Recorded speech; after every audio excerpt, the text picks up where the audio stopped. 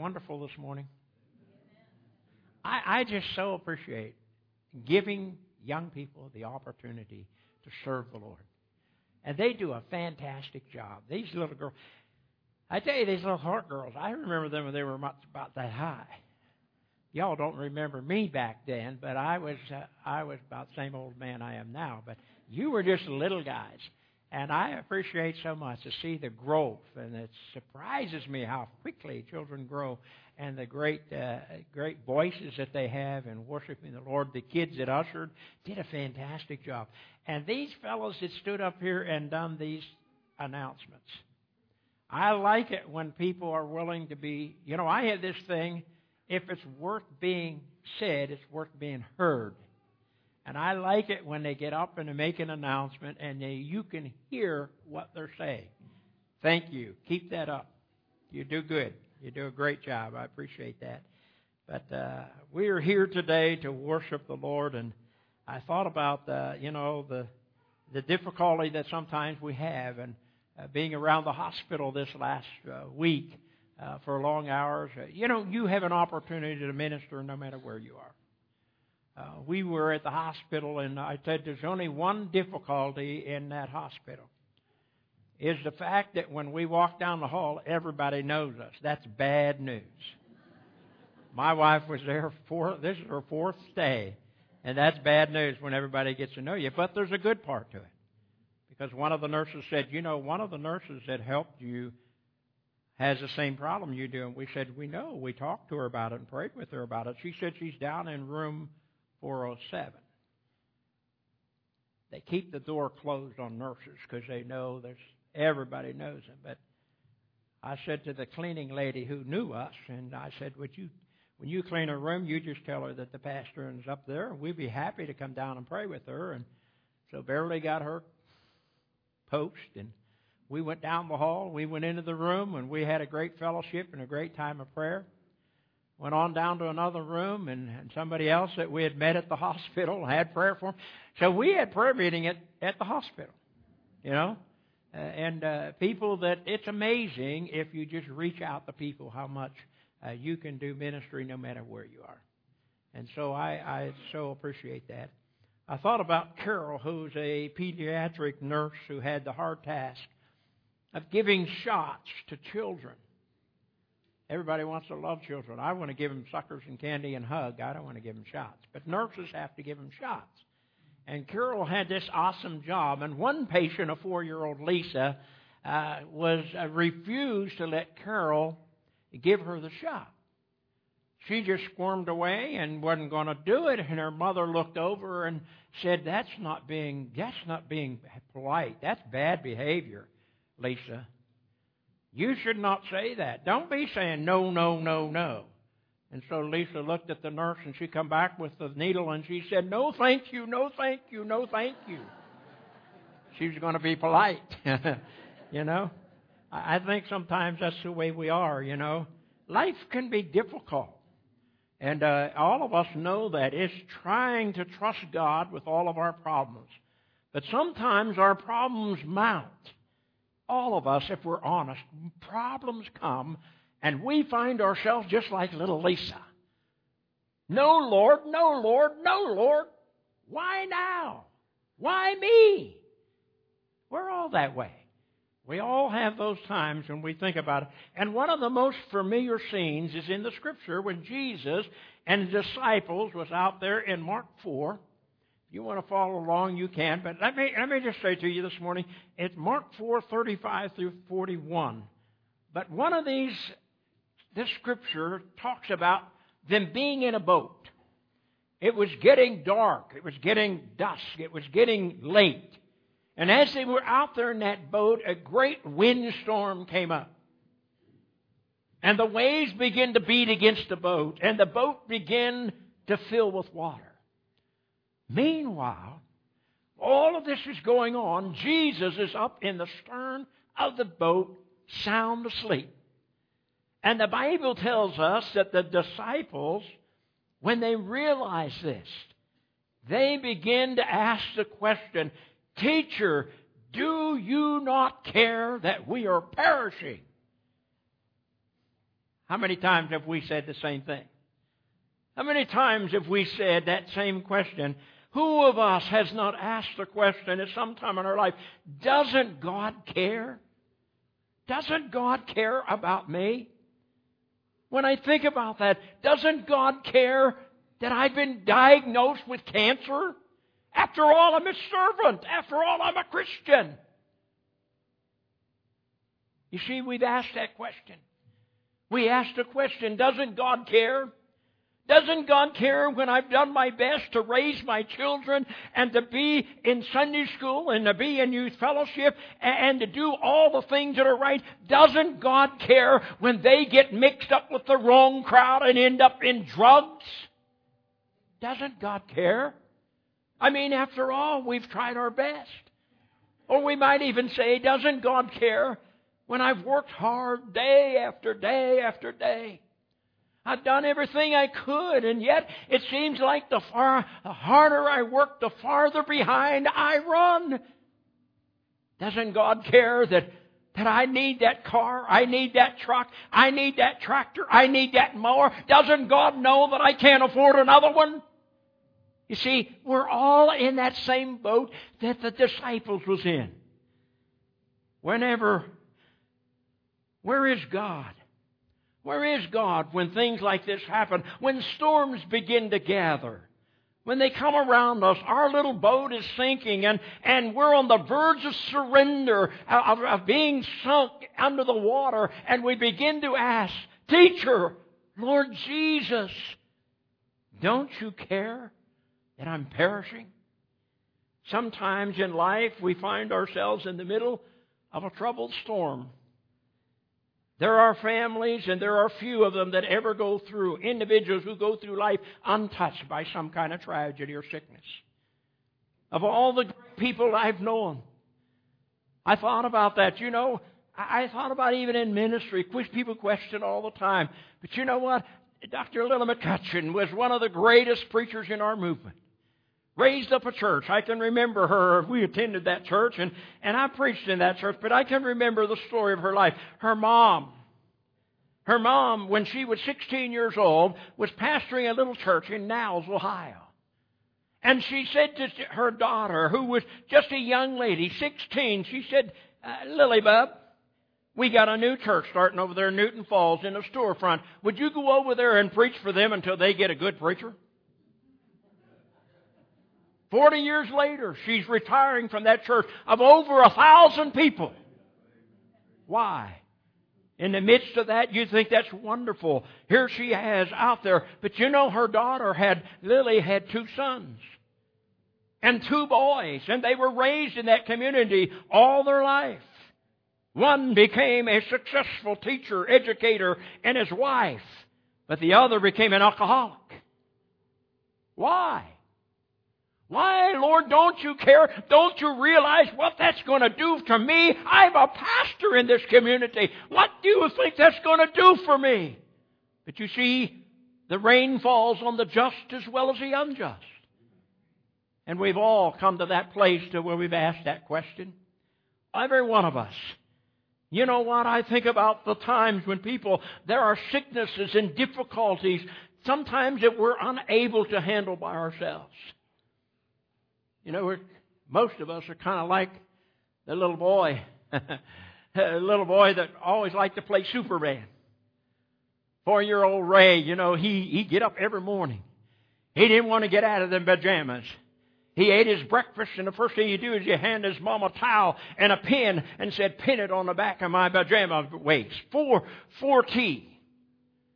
And as soon as she put that on, he became not Ray, he became Superman. I mean, he was doing great things all day long because everywhere he went, he was Superman. He was just fantastic. I mean, this thing went on for 2 or 3 years, and every day he had to when he put that towel on, it became a red and blue cape, and he was Superman in his mind. And it became a reality when he went to go to kindergarten. And he went, Mom took him to register him in kindergarten, and they were sitting across the table, and the lady who was registering said, what's your name? He said, my name is Superman. She said, I know, honey, but what's your real name? He immediately said, Superman. And the teacher now getting a little concerned and got a little more harsher, more looking at him and said, now listen, in order for me to register you, I got to have your real name. He looked around the room and pretty soon he leaned across the desk and he said, Clark Kent. You know, sometimes that's what we are. Sometimes, you know, we like to tell people we're something we're not. And just like that little boy, I mean, you know, that's the way we do it in life. Is it not true? All of us, most of our lives, we can walk confidently through it. We have no problems. We go, and then there are times when we think we're Superman or Superwoman, and we can do anything and everything, and there's nothing that can knock us down. You know what? Then there comes a time when the wind starts blowing. There comes a time, you know, when the boat starts rocking and we have to confess that we're merely nothing more than Clark Kent in disguise. And so what do we do? What do we do when times like that happens? We turn to God. And when we are inadequate to deal with life's pressures, we are confronted with the promise that God has given to us. You see, but we sometimes, when we turn to God in the experiences. There are times when I've turned to Him and you've turned to Him. When you've asked God and you said, God, remember who I am. I'm your child. I'm your son. I'm your daughter. There's a silence. There seems to be no answer. There seemed to be nobody saying anything. And sometimes we feel like the disciples did, Master, you need to wake up. I'm hurting. Sometimes we've been there, haven't we? When we've asked, what can we do? The Master's sleeping during the stress. We wonder why. And so the Bible says in the Scripture that I gave you this morning, the Bible says that when they awakened Him, when they went to Him, they went in fear. In fear, the disciples asked, Teacher, do you not care that we are perishing? You know what happened next. You know that when Jesus woke up, He rebuked the wind and the sea became just as calm could be. And the wind ceased. And there was an immediate calmness. And Jesus, when it ceased, Jesus said, why are you afraid? How many times have we been there, you know? Oh, Lord, what am I going to do next? Oh, what's going to happen? What's going to happen next? What's going to happen if this thing continues? What's going to happen if I lose my health? What's going to happen? And you know what? And Jesus is saying, well, wait a minute now, where's your faith? I was with you when things were well. I'm going to be with you when they're not so well. If you have the faith. He said, where's your faith? And the Bible says the storm, my friend, was not the storm on the sea that was on the outside. The storm was the fear on the inside. Sometimes the problems that you and I face is not out there as much as it is in here. You know, we have to get beyond the book. We have to get beyond the words. We have to get beyond the speech. I can do all things through Him who strengtheneth me. You see, it has to be more than just words. You have to believe that. You have to get it from here to here. And in the midst of whatever's happening, we need to realize that all fear could be dispelled if we could only come to grips with our doubts. It's often the case as well. The storm rages and we cry out. At time often seems to be that God's asleep. In the silence we wrestle. And it's important for us. Then all of a sudden, all is still. God does calm the storm in the heart. God calms that storm. And like the disciples, you marvel at what God has done.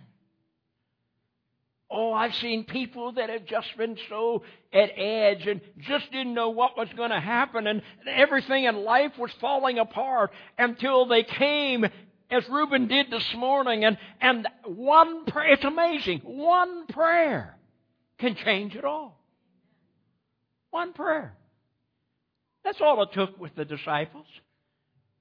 You know, even though when God's sleeping, God's at work, God surrounds us, how comforting it is to know that in the midst of all of this, that God's still there. We experience this, all of us. I can remember in my lifetime, I can remember a 25-year-old boy, our second son. We were away. My son pastored, still pastoring in the same church, 28 years later. 28 years. But he was a minister of youth, a minister of music, and he had a living Christmas tree.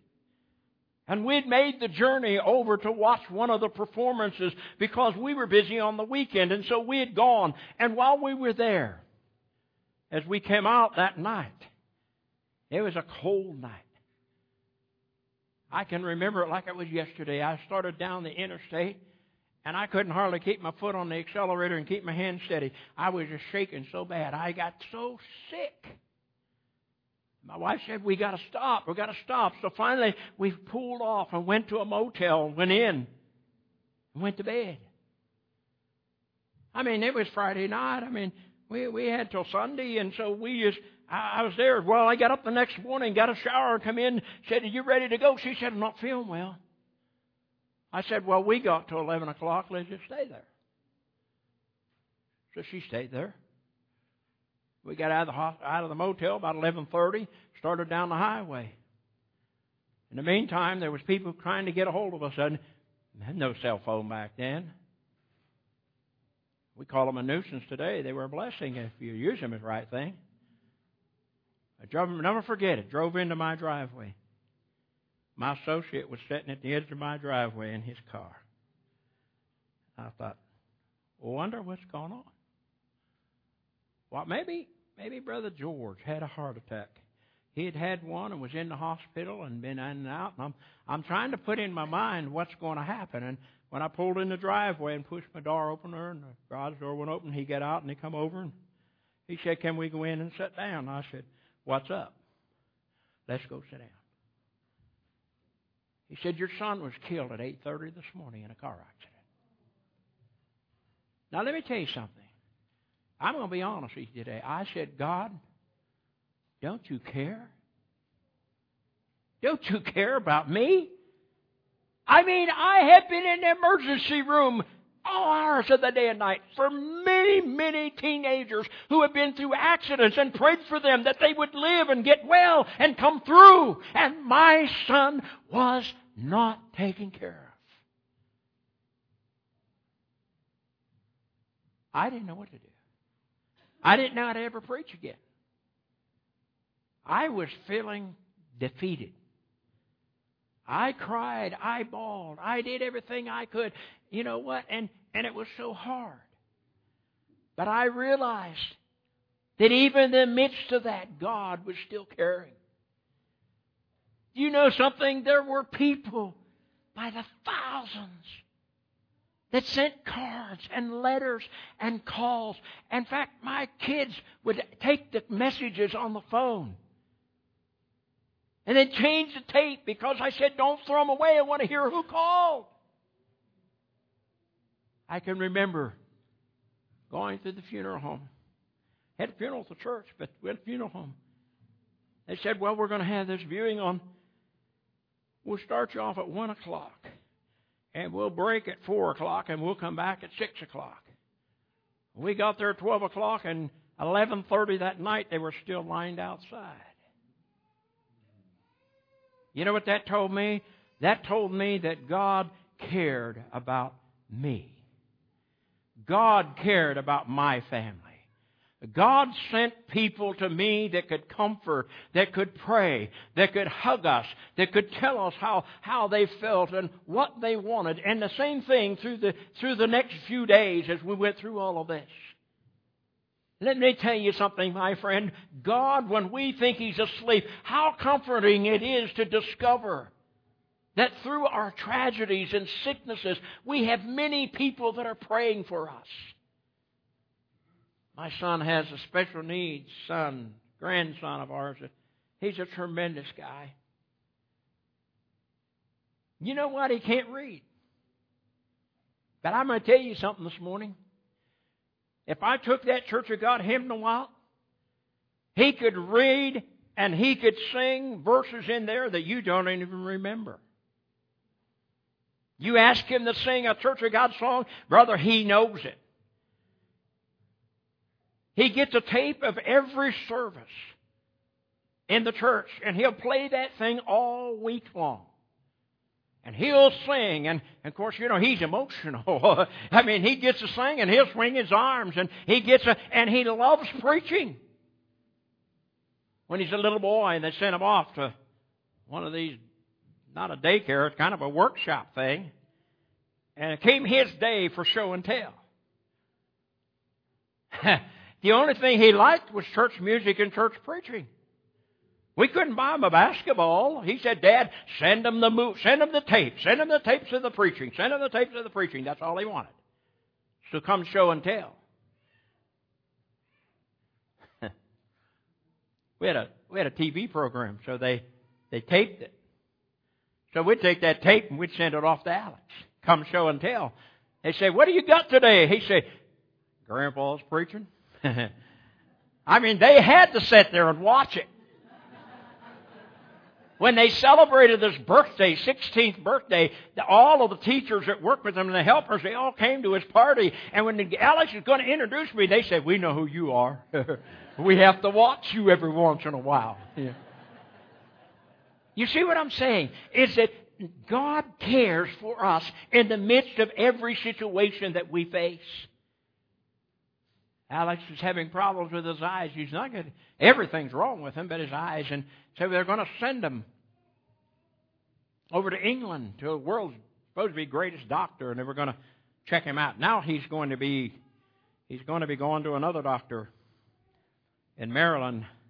They've just accepted him as a guinea pig to check him out, see what they can learn from him. But I can remember when we were sending him there, not wanting him to lose it. He had all these other problems. He can't lose his eyesight.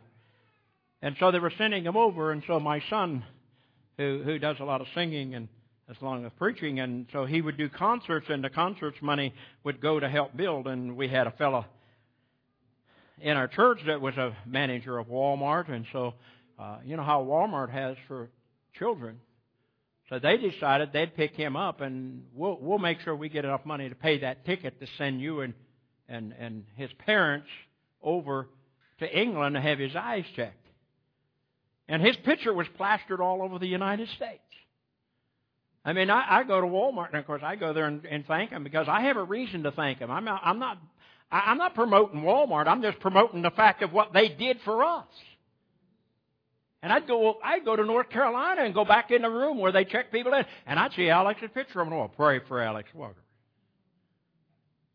You see, even with his eye difficulty, it became a ministry of people learning to pray. And people from all over the country would write letters and say, I prayed for him. Once you know, our church prayed for him. And you know what? It's amazing what can happen when we experience the comforting prayers of other people who love us enough to pray for us. I thought about that here, we've prayed so many times for your cancer to go into remission. It's there. And then a lot of people, be shouting that from the rooftop. That's a miracle. And you know what? I think about Tom and Jean, all those years you spent in ministry. And yet God spared you for this hour. He's not finished with you yet. He's still got things He wants to do. And you know what it's going to take? It's going to be taking all these people who know that name, that when they get up every day and they pray for your health and your strength and can keep you going. And then they pray at night to give you a good night's rest. I just tell people all the time when people say to me, you know what, when I pray, especially young converts, and I don't know, some of the others just don't say nothing about it. But I've heard a lot of people say, what do you know to pray about? I mean, you pray about so many things. You sound like my dad. My dad wasn't a Christian when I felt called to ministry. And he said to me, I'd already been preaching. And I said, well, you know, Dad, I just feel that God's wants me to go to Gulf Coast Bible College, and maybe it would help me to learn how to preach or do something. And he said, son, you ain't never been anywhere but in Ohio and Pennsylvania, and you're talking about going across the country. You don't even know where Texas is. I said, you may be right, but God's called me. He said, I'll tell you what. I think you're making a mistake. You got a wife. And you need to realize you got responsibility. And how are you going to make a living out of a book? See, he didn't understand. And we went off to Texas. And you know what? My dad said, if he wants to communicate, let him call you. Don't you spend money calling him. That was okay. God brought me out of Texas into Tennessee. From Tennessee, He sent me back to Pennsylvania. And we were in Pennsylvania about 5 years, and we began to grow, and the church needed to build, and we started building. My dad was a contractor. He couldn't keep his nose out of that building. He showed up. He said, I came to get a Coney Island hot dog. I just thought maybe I'd drive by and see what's going on. And you know what? He'd be there, and he'd watch it. And when it come to the day of dedication, my mom was a cook. I mean, my mother cooked for everybody. When I was a kid, we hauled food to people I didn't even know.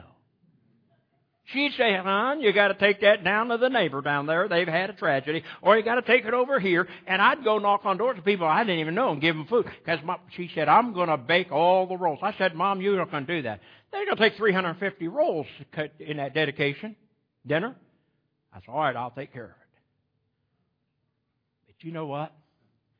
After that dedication, there were some folks that kind of got a click in him. Next Sunday, they showed up in church. It wasn't 3 weeks. I had an old guy that I had been dealing with through this building program. I mentioned his name before, John. John was he was a supervisor of roads in the county where we lived, and I had to get his permission on a tile or a few to get a driveway in, and he was kind of a rough rider guy. I've been praying for him. John came to church, and I've been praying for him. He's always sat back there. You know, John wasn't very smart. John never sat in the back. His first time in church, he came right down to the second pew from the front. I could almost reach out and touch him. And I prayed for John. I wanted John to get saved. Man, I was praying one Sunday morning. I just felt like, God, you're going to do something here today. You're going to do something here today.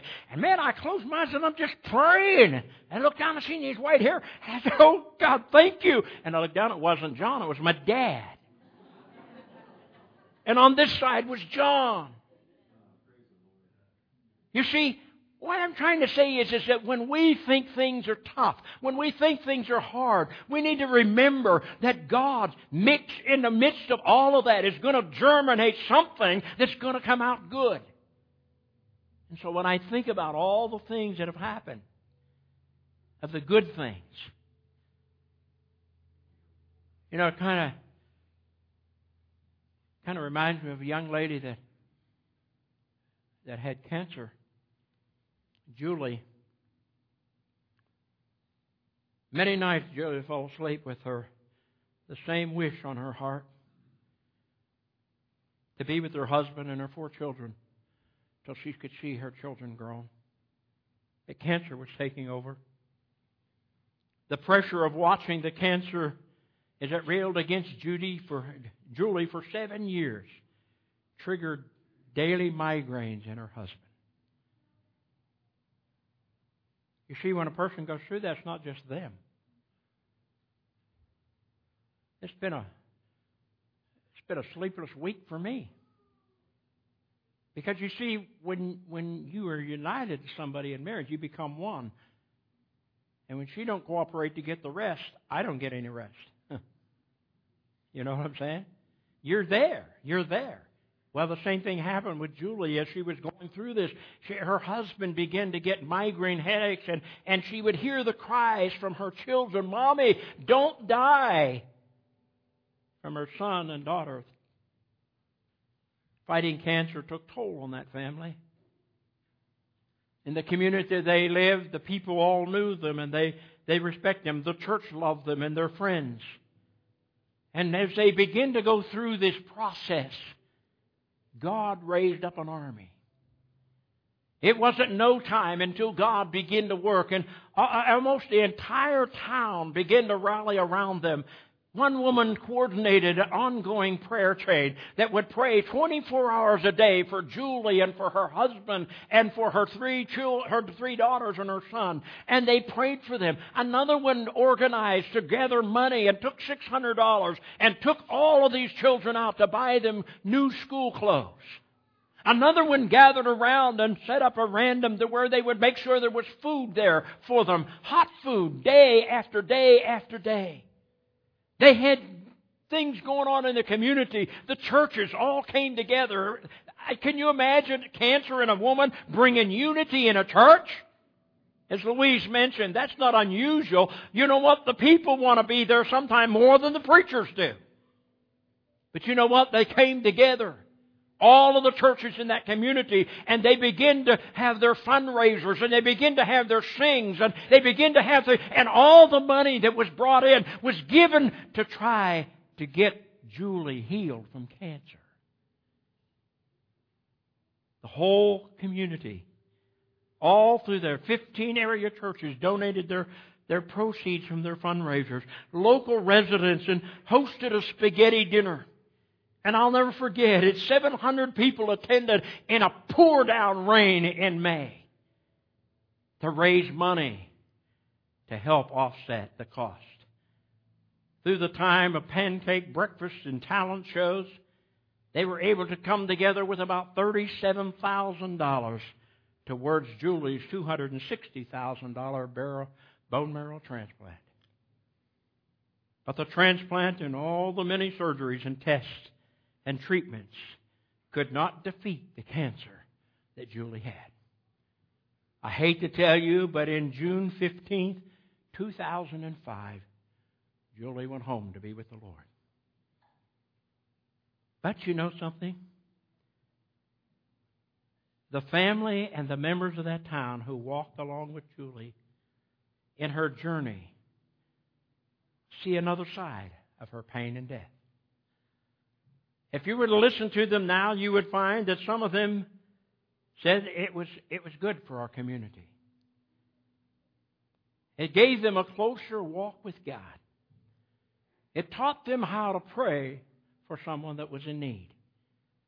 They walked through the struggle with this family in prayer.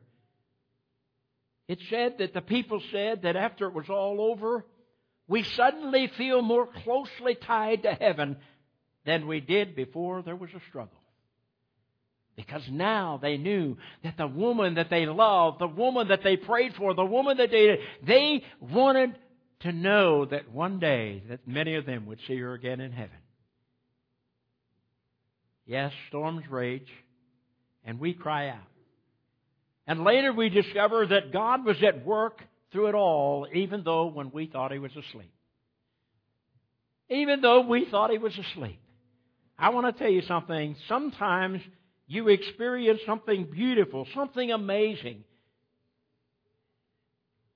that goes on in your life, and later you describe it as a miracle. It's a miracle. How many times have we prayed for you and say, oh, what a try. I have to admit to you, I've driven home in my car saying, God, why? This young lady, why? Why cancer has taken over? But you know what? Because God wanted to show us He could do a miracle. God wanted to show us that miracles are still, at times you will find what Julie and her family did, strength for the journey. And through love and prayer and support of family and church and friends, many times I've had people come back after going through all of that and say, you know what, I would never change what I went through for the experience that I've received. How I've learned to trust in God. How I've learned of what it's all about. Mark tells us, and they were filled with awe. I don't know about that. Well, I was going to look it up, and I didn't have time this week, but I thought about it. You know what awe is? It's when somebody comes and offers you something you never dreamed would ever happen. You never dreamed that you would. I'm in awe. You know what? We ought to be in awe today for what God's done. I'm in awe that Beverly is going to come home tomorrow or the next day because you know what? What it could have been. What it could have been. But God saw, now's the time. Let's get that thing out of there. You see, we have to realize God doesn't sleep. Miraculously, we discover what God can do in our lives. It said, and they were filled with awe and said one to another, who is this? That even the wind and the sea obey Him. People ask me all the time, who is this God that you serve? Who is this? Where is this church that's doing all these things? Where is this people that believe this way? I tell you where they are. They're where God wants them to be. I'm always amazed at how often sometimes we come through trials and ordeals and we express our appreciation for their experience. One of them was the world's, I guess he was the greatest bicyclist, Lance Armstrong. Anybody know that name? I mean, biked for thousands and thousands of miles, and then in the midst of all of that exercise, he found he had cancer. I like his testimony. You know what he said? He said, had I never had that, I would have never come to know Jesus Christ as my Lord and Savior. He said it was in that downtime. It was in that pity time. It was in that time when I thought, Lord, why? Why? And I cried out to Him. You see, we don't understand things that goes on in our life. Cancer was he said, was the making of me. Through fear and pain, I came to know Jesus, and I became more compassionate and a more intelligent husband and father, and therefore more alive person. Does God care? You bet He cares. He cares for every one of us. In closing this morning, I think of a tragedy that happened. 9-year-old Daryl. 9-year-old Daryl's life went up in smoke when the house caught on fire. The house that caught on fire, his 3 sisters, his mom, his dad all died.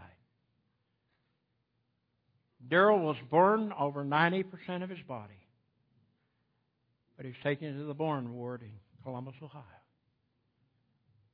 Daryl was in that burn ward for almost 2 years. Because if you know anything about burns and how they replace that skin and take a portion off and put it in a test tube and let it grow in order to graft it back, and then if it doesn't work, they take it off. Daryl would go every day, once a day. They would take him down to the spa, and they would put him on a lift, and they would lower that lift. And when they put it down into that lift, down into the water, and the water's bubbling all around, then they would pour the Tide in. And the screams was unbearable. I've been there. You could hear him screaming. Oh, God, it hurts. I'll never forget it.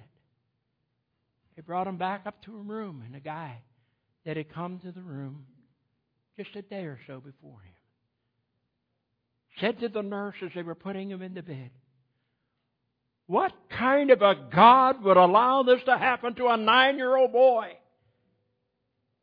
And Daryl yelled from the top of his voice, don't you dare talk about God. He's the one I call for when I hurt. How about you? How about you? I've known people that said, I don't believe in God. I don't believe in church. I don't believe in anything. But you know what? You ask somebody that sat in the car next to him when the accident happened, when somebody pulled out in front of him and there was a, oh God! I tell you why. Because God has a divine instrument that works through the hearts of every person. I don't care who that person is that tells me that they don't believe in God and they don't have any connection with God. Let me tell you something. They may not have with Him that He has with you. It's not His will that any should suffer or any should perish, but that all should come unto Him. Because He cares. You might think nobody cares about you today. I'm going to tell you something. In the midst when it seems like the worst of the worst, and we've all been there, haven't we, Brother Dale? We've all been there, even in the ministry, been there. When you think nobody cares, then we realize God cares. God knows. He knows why I'm where I am and why I'm there. He has a purpose in it. So I ask you this morning, does God care about you? When it hurts, do you cry out to Him? When the difficulties is there and things aren't going well, children getting in trouble, marriage seems to be drying up, bills seem to be building up, car broke down, does God care? You better believe He cares. And He's saying to you this morning, if you'll just reach out to me, I'm reaching down to you. And He'll meet that need. Let's stand. Father, this morning, you know the hearts of those that are sitting here. All of us have gone through times, Lord, when the storms have come against us. Oh God, when the old boat began to rock and we kind of got a little flutter in our stomach and we feel sick. And we cried out. And Lord, you calmed it all. Father, we pray today for that one that may be sitting here thinking that nobody cares about me. Nobody cares about what I'm going through. Nobody cares. I want, Lord, that you would reveal to them how much you really do care for them. You care enough that you are willing to give your only begotten Son to take it all on for them.